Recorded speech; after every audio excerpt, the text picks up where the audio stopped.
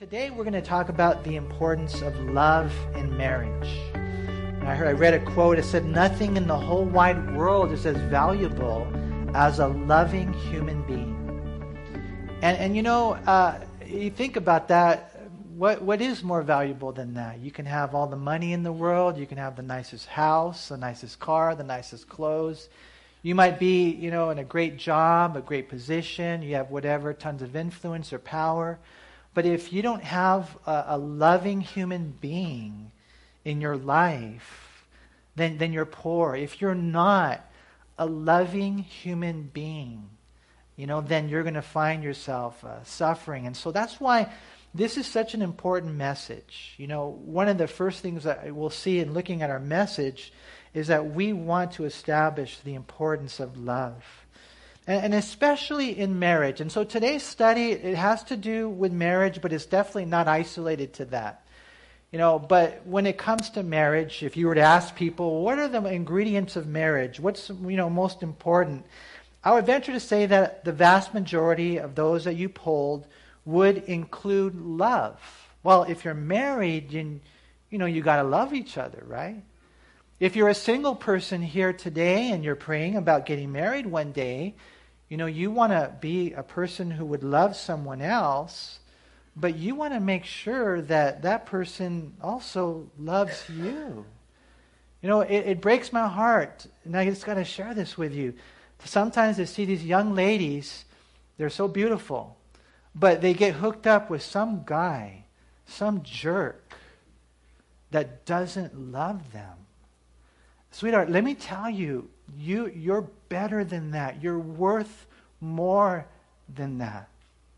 Wait for a young man who loves the Lord, because we're going to see today that's the only way that he could ever really love you. And sometimes, though, even Christian guys, even guys that are saved, they're so selfish. They're so selfish, they don't love. And so, please, I almost want to beg you, don't get involved in a relationship with a guy who doesn't love you. As a father, and I have a daughter and a son, that's the one thing I would tell my daughter, Mija, just make sure he loves you. Because I want you to know that you deserve that. But a lot of times what ends up happening is it's not there. And even though we know it's important, we don't know what it is. Some guys will say, "I love you." I remember the first time I told Shelly, "I love you." She didn't tell it back to me, but I still remember. I said, "I love you," and I've got hanging right there, but it's okay. But even then, as a young man, I got to tell you, I didn't really love her. I wasn't a Christian, and I didn't know what love is. So listen, if he tells you he loves you, it doesn't mean that he loves you. He's got to prove it. And the hard part is, in the world that we live in today, we don't even know what love is, right? I mean, again, some say it's sex. They call it making love. Some believe it to be a feeling that you have. So, feelings come and go, and we hear things like, "Well, I don't love him anymore," or "love her anymore." They fell out of love because they think it's a feeling. Others say it's a force of nature. Others call it a powerful emotion. One website I researched said that love is involuntary. Brain science, they said, tells us it's a drive-like thirst. It's a craving for a specific person. Listen, a craving for a specific person isn't love. It could be lust. It could be rape. That's not love. We got to know what love is, so then we can know how to love. And we can even examine our own life to find out whether or not I'm a loving person, because we're going to see that this is epic in the Christian life. Bottom line is, there's a lot of confusion about what love is, so it's hard to measure it. How can we test whether or not our love is true if we don't even know what it is? And so we're going to talk about that today.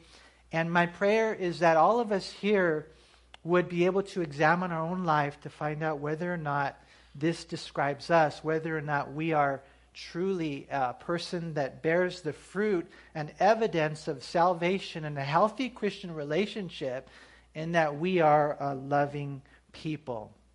And so, I remember in the beginning I used to ask myself if I love my wife, but then I discovered that I might be a bit biased. And so then I used to ask her, if I loved her. And again, that's better. We've talked about this. You think about it. You asking your spouse, do you believe I love you?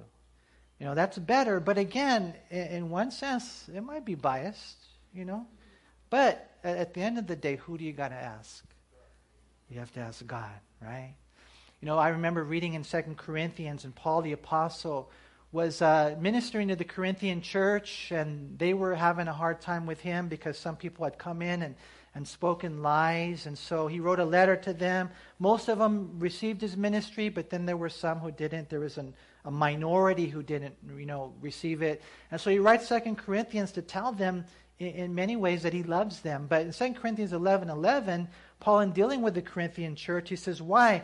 Because I do not love you? God knows. Because they were thinking he didn't love them, but he knew he did, and God knew that he did. And that's where we want to be. The bottom line is, you can say you love her, doesn't mean you do. You want to make sure that you do. And you want to make sure that God gives you that supernatural Amazon River, power to love. Because we're going to see that it's so necessary in our relationship. And so we're going to talk today about the importance of love. We're going to talk about the origin of love. And then the third thing will be the manifestation of love.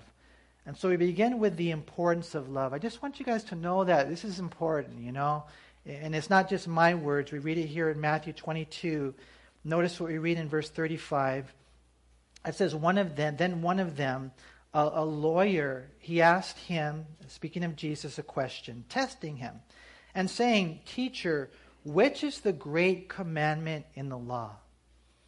And Jesus said to him, You shall love the Lord your God with all your heart, with all your soul, and with all your mind. This is the first and great commandment. And the second is like it. You shall love your neighbor as yourself. On these two commandments hang all the law and the prophets. And so these guys were coming to Jesus. They weren't really sincere. They were actually trying to trip him up in one sense. But it's kind of cool that they did, because then we get to discover such important truths. And so out of all the, 612 commandments in the Bible, in the Old Testament, which one's the most important one?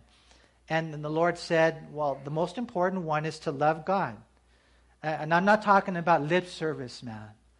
I'm not talking about, you got one foot in and one foot out. That's not what I'm talking about. As a matter of fact, that's not love. I'm not talking about a person who's a two-timer. That's not love. I'm talking about you loving God with all your heart, with all your soul, and with all your mind. But it's interesting because the Lord didn't stop there. Even though the guy only asked him for the first commandment, the Lord didn't stop there. The Lord gave him the second commandment because they're hooked together. He said, and let me just tell you this, the second is like it, that you shall love your neighbor as yourself. And so it's kind of interesting, that the Lord would do that. I think in many ways the reason he did that, the reason he gave the second commandment, is because if you really love God, you prove it by loving your neighbor. I think that's the way it works. As a matter of fact, John in his epistle, he talks about that. How can you say that you love God whom you've never seen if you don't love your brother that you have seen? So it's hooked together. And secondly, I think it's the priority of life. I think, to me, one of the things to take into consideration is like, who is your neighbor? Who is your neighbor? And maybe you're thinking about the person that lives next door to you, and yeah, they're your neighbor. When Jesus told the story of the Good Samaritan, it was the one that God brings into their path. And so we're to love, those that come into our life, right? But your closest neighbor is your spouse.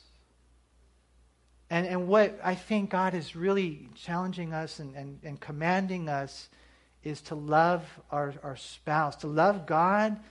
And then secondly, right next thing is to love your neighbor as you love yourself. And really what the Bible is saying there is that you love yourself. Because a lot of times people say, well, it's because of self-esteem. And there are things like that. I understand how that works. But at the end of the day, you do love yourself. You know, when you're cold, what do? You put on a jacket. When you're hot, you put the air conditioning on. You know, when you're hungry, what do? You feed yourself. You know, there's a lot of things that we do for ourselves. And so the Lord is saying, love your neighbor the way you love yourself. This is so important that he says right there, notice in verse 40, on these two commandments hang all the law and the prophets. And so you can take your whole Bible, your entire Bible, and you can hang it under these two commandments. Love God and love your neighbor. And so what we're trying to establish here is, I just want you guys to know, I need to know how important it is, you know, that we really, really love. And so, you know, the importance of it, we see it here. It's the greatest commandment of all. On this hang all the law and the prophets. And what that means is a summary of everything. It's the priority of everything. And then if you go over to James chapter 2,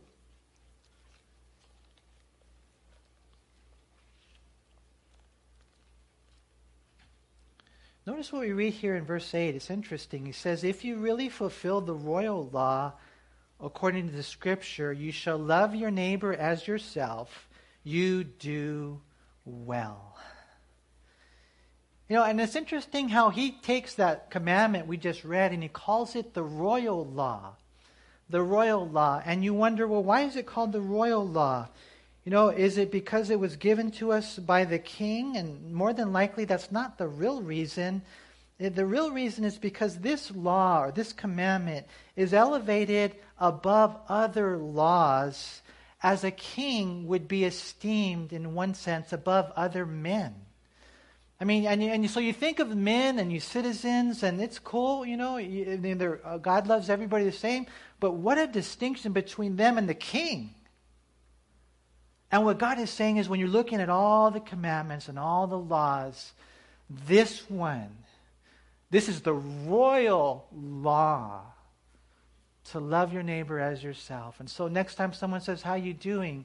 And you tell them you're doing well, because that's what it talks about right there. You know, hopefully it's because we're loving people the way that we should. You know, we see that on this hang all the law and the prophets, the first and greatest of all the commandments, that this is called the royal law. But then we have, if you would, go back to 1 Corinthians chapter 13. And this is the chapter on love. And notice what we read here. Again, just emphasizing the importance of this commandment. In 1 Corinthians 13, he says, though I speak with the tongues of men and of angels, but have not love, I have become sounding brass or clanging cymbals. You know, and here's a guy, and this is Corinth. They appreciated like the rhetoric. They appreciated people who spoke, you know, in ways that were smooth and intelligent, you know, and they appreciated that. And he says, you know, in the Corinthian church, they were speaking in tongues. I mean, it was a supernatural, miraculous thing. I mean, I wish I knew Spanish better, you know.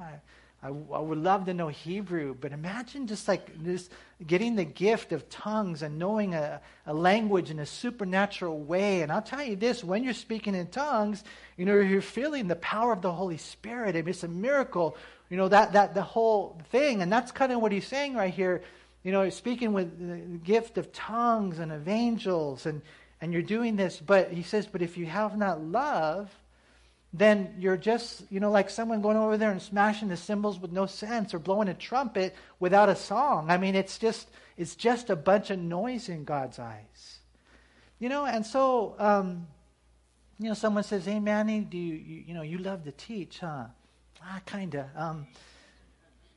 But the better question is, do you love the people you teach?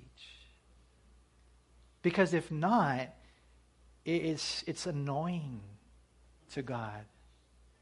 This is how important it is.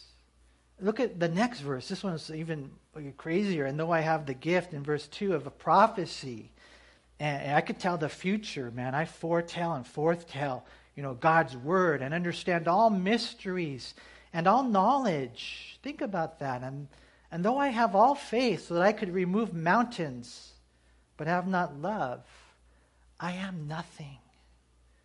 I mean, this is how important love is. I mean, a lot of times you got people involved in ministry and they have gifts and they're doing all these things and it's very amazing, but understand that God sees it a lot different. He sees not just what you do, but why you do what you do.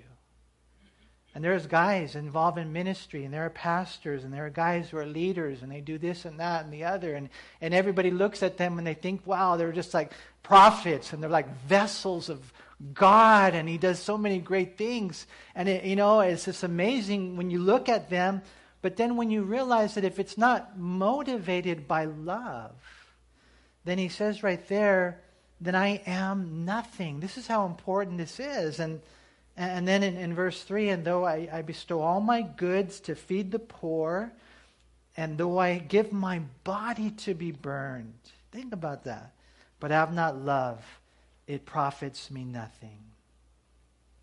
And in one sense, one of the things that we try to do as a church is prepare you to die. Maybe we'll get raptured. I don't know if that's going to happen in our lifetime, but if not, you're going to die. And you're going to stand before God. And the question is, will you know Jesus? Will you be saved? Will you go to heaven or hell? Our prayer is that you would receive Christ as your Lord and Savior so that you would, go to heaven. But not only that, you're going to stand before Him at the Bema Seat judgment. And all your works and all your life and everything you've ever done in your entire life will be tested by the fire. And everything that is not done with the right motive will burn away. And that's what He's talking about right there. Here's a guy who sold everything he had, and he gives all the money to the poor. Here's a guy who lays down his life. He dies as a martyr, but he wasn't really motivated by love. On that day, when he stands before Jesus Christ, he will receive no reward because he did not love. And there are some guys, they're nice to everybody except their wife. I mean, I'm telling you guys, this is huge. We have to love our wife. We have to love our neighbor. We have to make sure that we check our heart to make sure we're motivated by love. This is so important. I want to encourage you guys to understand that without love, our teaching words or fancy words are aimless noise, that without love our so-called spirituality does not exist. You're nothing.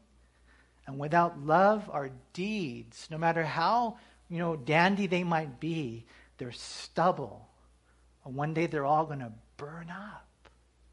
And so we have to understand, first of all, the importance of it. And so this is what I want you guys to do. I want you to understand that God's calling you to love with His love.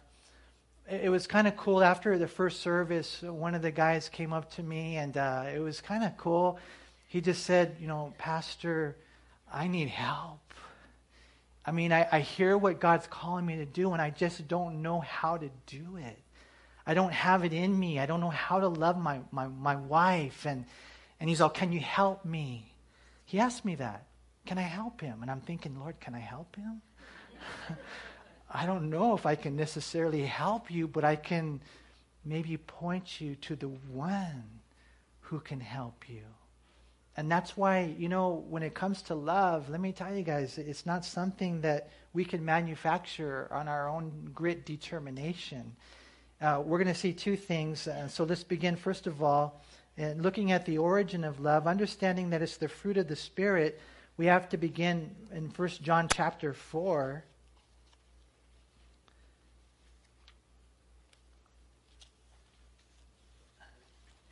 1 John chapter 4, and notice in verse 7, it says, Beloved, let us love one another, for love is of God, and everyone who loves is born of God and he knows God.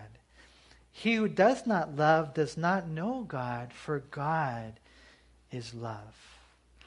Like, how can I do this? How can I possibly love? And the answer, number one, is you got to be saved. You have to make sure that you're a true blue, bona fide, blood-bought, bathed believer in the blood of Jesus Christ.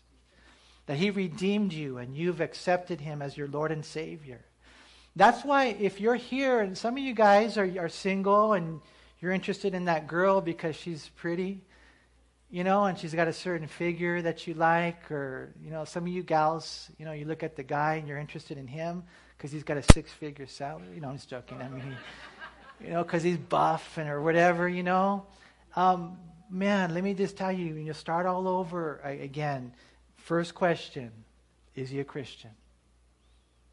If he's not a Christian, he will never be able to love you. Do you understand that? Same thing with you. Oh, he's a nice guy. It doesn't matter. We're talking about something that can only be produced supernaturally by the power of the Holy Spirit. When you fall short, and we all do, and the guy is there to love you, to rescue you, to die for you. That doesn't happen naturally. For a man, and I got to tell you this, ladies, men by nature, we're selfish. We are. By nature, that's our tendency. Now, I'm not saying all guys are the same. Some guys are worse than others, though. But, by nature, that's us. And so the only hope we ever have of loving you and putting you first before us it's got to be a miracle of God.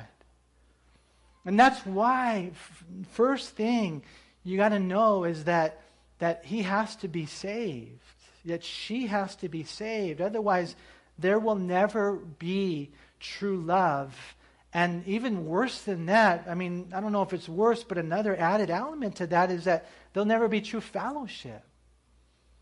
And so, for there ever to be love, there has to be salvation. He says, if you're loving, beloved, he says, let us love one another, for love is of God. It comes from God, right?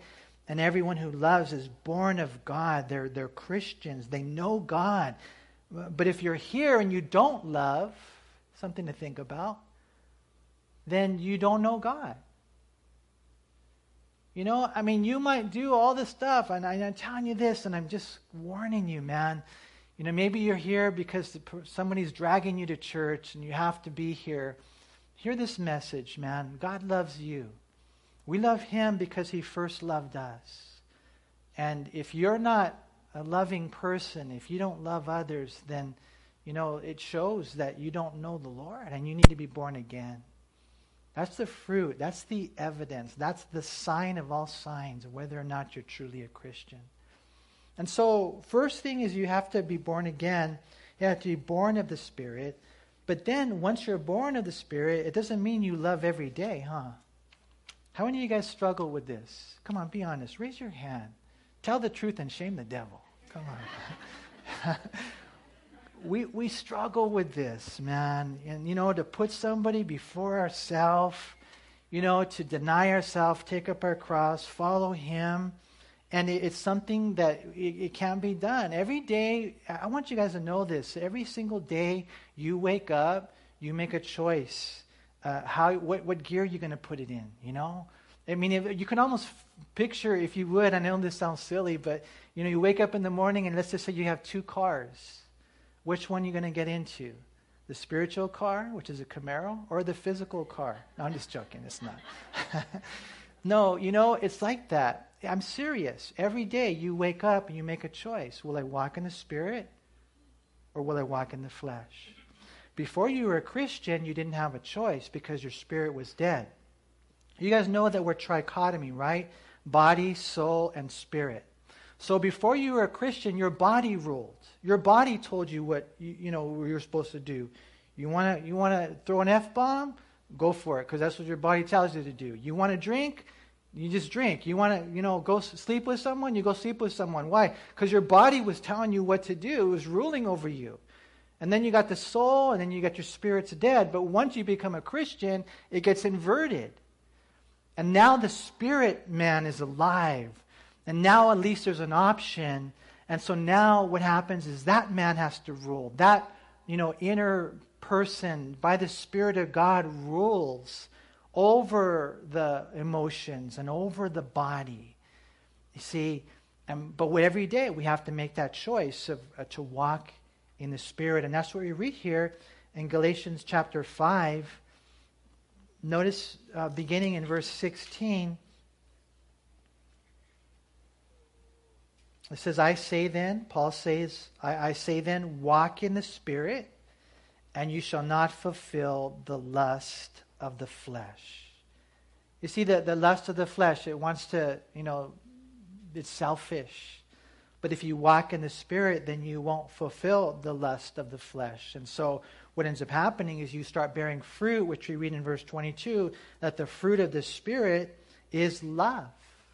And then he goes on to describe joy and peace. But all the others, a lot of people believe, a lot of theologians believe, they're just under that first and foremost fruit, which is love. And so if you walk in the Spirit, you won't fulfill the lust of the flesh. If you walk in the Spirit, then you're going to bear the fruit of the Spirit. And so what's going to happen is it'll just kind of like naturally happen in one sense. It's not going to be you grit determination. It's going to be like when your wife or when your husband, do they ever like push your buttons? Does that ever happen? Do they ever bump you the wrong way? You're like, ah. Oh. And so what do you guys do? You're like, wow, you're ready to fight back, right? And so when they bump you, what flows out is love. What flows out is a good reaction. I was talking to one of the sisters after service in the first service, and she was talking about how, kind of struggling a little bit with this issue of getting, upset. I don't know if you guys ever get upset, but she was saying that she heard it said one day that if you had $86,400, I think it was something like that, and someone stole, we'll just say $20, would you throw the other $86,380 away? How many of you would do that? Because if you did, would you throw it my way? And so she was talking about this, and it made a lot of sense. She said, that's how many seconds you have in each day.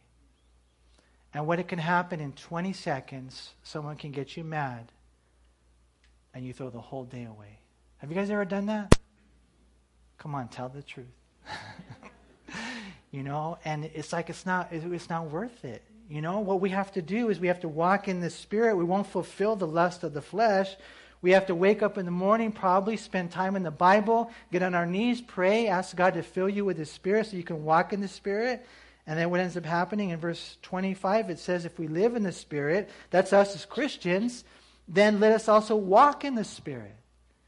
There, it's not automatic now. You still have to choose to walk in the Spirit. There are certain shoes that we use for certain things. Well, that's how we have to live our life. That's the only way it's going to happen. It's the only way. Understanding as Christians the importance of it. It's the first commandment. It's on it hang all the law and the prophets. It's the royal law, like a king above the citizens. Without it, I'm nothing. Without it, I won't receive a reward one day. When I stand before Jesus Christ and I've done all these crazy things, but I never really had love. And so, Lord, how do I do this? And Lord is saying, this is the origin of it. This is how you do it. You got to get saved. You got to give your life to Christ. And as the Spirit now lives in you, you have to choose to take every single step of your life by the power of the Holy Spirit. And you begin to walk in that. And before you know it, it begins to flow. And before you know it, at first it may be a little difficult for us because we have to change our whole way of thinking, putting another person before ourselves. But before you know it, it becomes a little bit more natural. It begins to flow. Some of you guys here, and I will say this, you love your spouse a little bit. A little bit. It would be like a little fruit. Huh? How many of you guys would say that? I'm just joking. I want to make you raise your hand on that. But it's almost sometimes like, you guys ever had like a small fruit? It's small. It's usually bitter. But it's a little fruit. But then sometimes it gets bigger, and then the Bible talks about 30, 60. What I want to do, man, I know it's a journey. Don't be discouraged if you're not there yet. Don't. And this is not intended to tell you that you can't do this and you're all messed up and, try to sock you in the face or something. It's not like that. It's intended to say, okay, we're on this journey, and it's a journey of love, and it is worth all of your effort, everything you have, to make sure that you love this person, because this is the most important commandment of all. And the crazy thing about it is that you can't manufacture it. It has to be the work of God. And so what do you have to do? You have to dive in to your relationship with God. It can't be half-hearted. It can't be you playing church. It can't be you for the rest of your life with good intentions. Yeah, I want to get right with God. I want to read my Bible. I want to pray the way that I should. And they die saying that. They never come to that place of absolute surrender, because that's the only place where this can be produced. And the crazy thing is, this is the one thing that we need the most. And so, what does it look like when you love someone? Well, 1 Corinthians 13, we'll go back there. Because I know some of you guys here are like, well, I love her. I love her. I just bought her a new car. Well, maybe. Oh, no, I was joking. It's more than that. It's more than the house. It's more than the clothes. It's more than the stuff. It's more than the fact that you're still married. Well, we're still married. I mean, come on. It's more than the fact that you tell her you love her. I mean, it's a manifestation. There's a life that you live, and this is what it looks like. In 1 Corinthians 13, this is what he says about love. He says in verse 4 that love suffers long and is kind. Love does not envy. Love does not parade itself. It is not puffed up. Does not behave rudely. Does not seek its own. Is not provoked. Thinks no evil. Does not rejoice in iniquity, but rejoices in the truth. Bears all things, believes all things, hopes all things, endures all things. Love never fails. Here we have 15 specific things that we can look at in our life that kind of indicate whether or not we're really loving our spouse, whether or not we're really loving people. And the first thing we see there in verse 4 is that love suffers long. And that's telling you that a lot of times what ends up happening is you're going to love someone who may not be that lovely. Remember I shared last week that sometimes when they're at their worst, it's when they need your love the most. But what ends up happening a lot of times is when they're at their worst, then we're like, forget you. And we go the other way. There's a guy I was talking to recently. He left his wife. He left his family. I'm not happy, and she does this, that, and the other, and she treats me mean. And I just told him, I said, man, this is now your opportunity to prove whether or not your love is real. Because if you just love her when she's nice to you, I mean, even Jesus said on the Sermon on the Mount, what different are you than the pagans? So there's suffering involved. There is. It's going to hurt. Do you think that when Jesus was nailed to a cross, it felt good? Do you think when they pounded the crown of thorns on him, it felt good? When they, did all this stuff, they scourged him with a cat o' nine tails, and they mocked him. Sometimes that the words are the ones that hurt the most. And what do? We split, we quit. No, there's suffering involved in love, you guys. It suffers, and it doesn't just suffer, it suffers long. This is true love. You're going to have to work through all those things. It says that love is kind. And so this is to show oneself useful. It's acts of benevolence. when you're kind to someone. What kind of Christian are you? Hopefully you're a kind Christian. I think you guys know what that means. It says in verse 4 that love does not envy. And one translation, it says it's not jealous. Okay, listen, there's a healthy jealousy, but there is also an unhealthy jealousy. And when you have an unhealthy jealousy expressed, then understand that's not love. That's actually selfishness. Love does not parade itself. We read in verse 4, in other words, it's not boastful. Love is not puffed up. It's not proud. In verse 5, he says, love does not behave rudely. And this is an indication of offensive, or you're not impolite, you're not ill-mannered, right? Sometimes we see, unfortunately, this taking place where guys will be rude to their wives or vice versa. Verse 5, love does not seek its own. And that's probably one of the most important aspects of love, is that it's not selfish. I think that selfishness is the antithesis to love. It does not demand its own way, really. It's not provoked. In verse 5, notice it says that, and what that means, it's not easily provoked. And so what ends up happening a lot of times is, it's just the littlest thing, the smallest thing, boom, World War III in your house.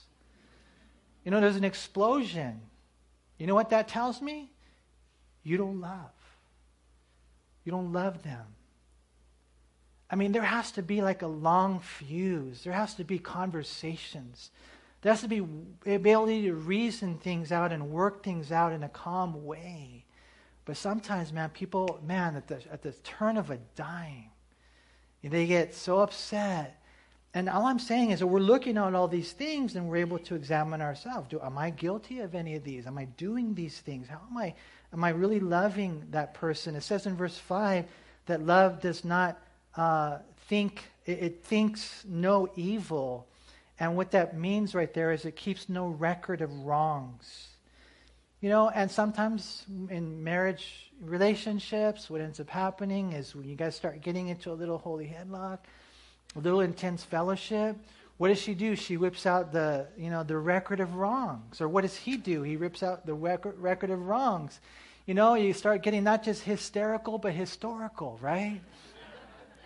Yeah, well, last week you said this, or last month, remember what happened, or 10 years ago. What, 10 years ago? You don't love them. You don't love them when you do that. You got to stop it, because you want to know something? God doesn't do that to you. Imagine if every time you blew it, he threw it in your face. What kind of Christianity is that? You got to work things out. You got to talk about things. You got to deal with issues. But whatever you do, don't put it in your back pocket for future ammunition. The Bible says in Ephesians 4:32, and be tender-hearted toward one another, forgiving one another, even as God in Christ forgave you. When God forgave you, he took your sins and he cast it as far as the east is from the west. He put it behind his back and he remembers it no more. Learn to love each other. We've all read this chapter 100 times. Remember I told you guys about Amy Carmichael, how one time someone did her wrong, real wrong, and this is an amazing missionary to India. 50 years as a missionary, she never took a furlough, just an amazing woman. And so one day someone came to Amy and they said, I can't believe she did that to you. She's so bad she did that to you. And Amy Carmichael, you know what she said? She said, that's funny. I distinctly remember forgetting that. And that's what we need to do. Yeah, but you're like, but then he's going to, take advantage of me. And you know what? I tell you what, let God get him. God will do a better job, man. So this is love. It doesn't keep record of wrongs. It thinks no evil. It does not rejoice in iniquity. It rejoices in the truth. It's never glad about injustices, but this is true love when truth wins out. When it's real love, you guys got to understand it. The power of it, man. Like I said earlier, and I just can't stop but help thinking about the Amazon River. Huey Lewis, remember he sang about it, the power of love? You guys remember that? It bears all things. It believes all things. In other words, it doesn't lose faith. It hopes all things. Love endures all things. Love never fails. And it's not dependent on that person. It's dependent on your relationship with God. He loves us because of who He is, not who we are. He's a lover, and we need to be lovers too. And when you got married, I'll tell you what, when you got married and you stood before Almighty God, that's what you vowed to Him. You vowed to Him, I will love her, Lord. I will love him. That's the fire. That's the fuel of marriage. You know, one day when I give my kids away, that's the one thing. I already know what I'm going to tell them. Because, you know, right there when they give the hand in marriage, I'm going to tell them, you better. No, I'm just joking.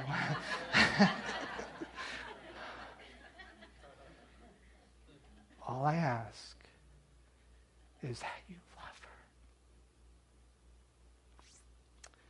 Because I know that if you love her with God's love, then it'll never fail. Or we're going to get hit hard. Or we're going to go through crazy things in life. But it won't be like, well, now I don't love her anymore. It will never be that way. Because you know what true love is. Love never fails.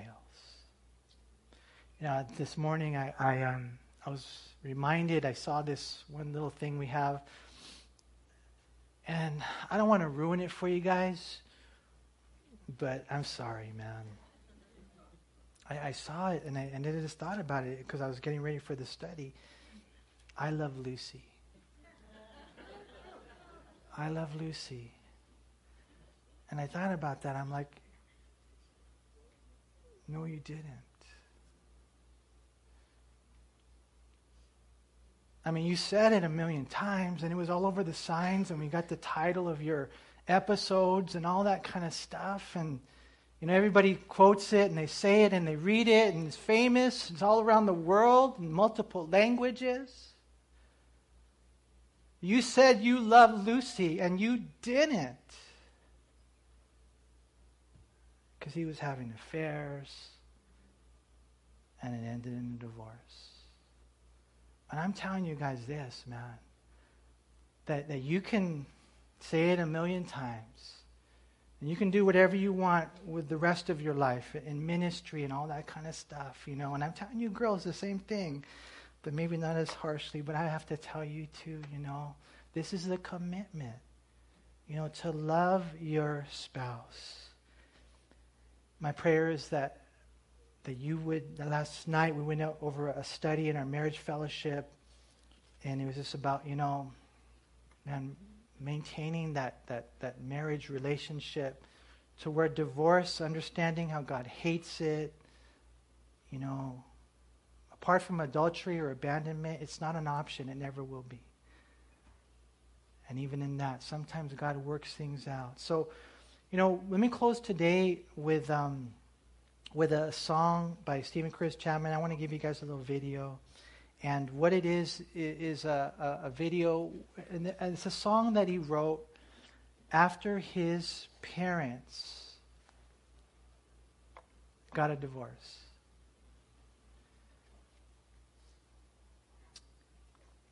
You know, he grew up and everything was going good, and it was supposed to, you know, be for the rest of their life. And the next thing you know, he finds out that his mom and dad are getting a divorce. And so then his wife, Mary Beth, she looks to him and she said, what about us? You know, instantly she felt that insecurity, you know. What's going to happen to us?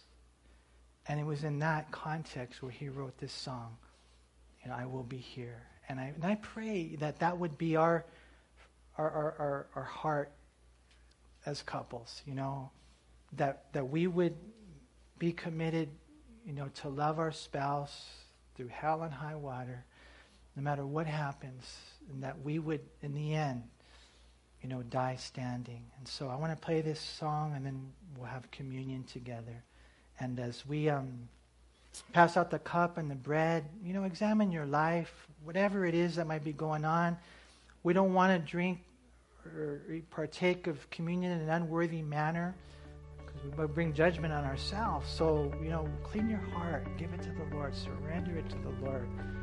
But my prayer is that the priority to love your spouse, it just zooms up there to the top. Even knowing that this is how you prove you love God. And that this would be life-changing for us.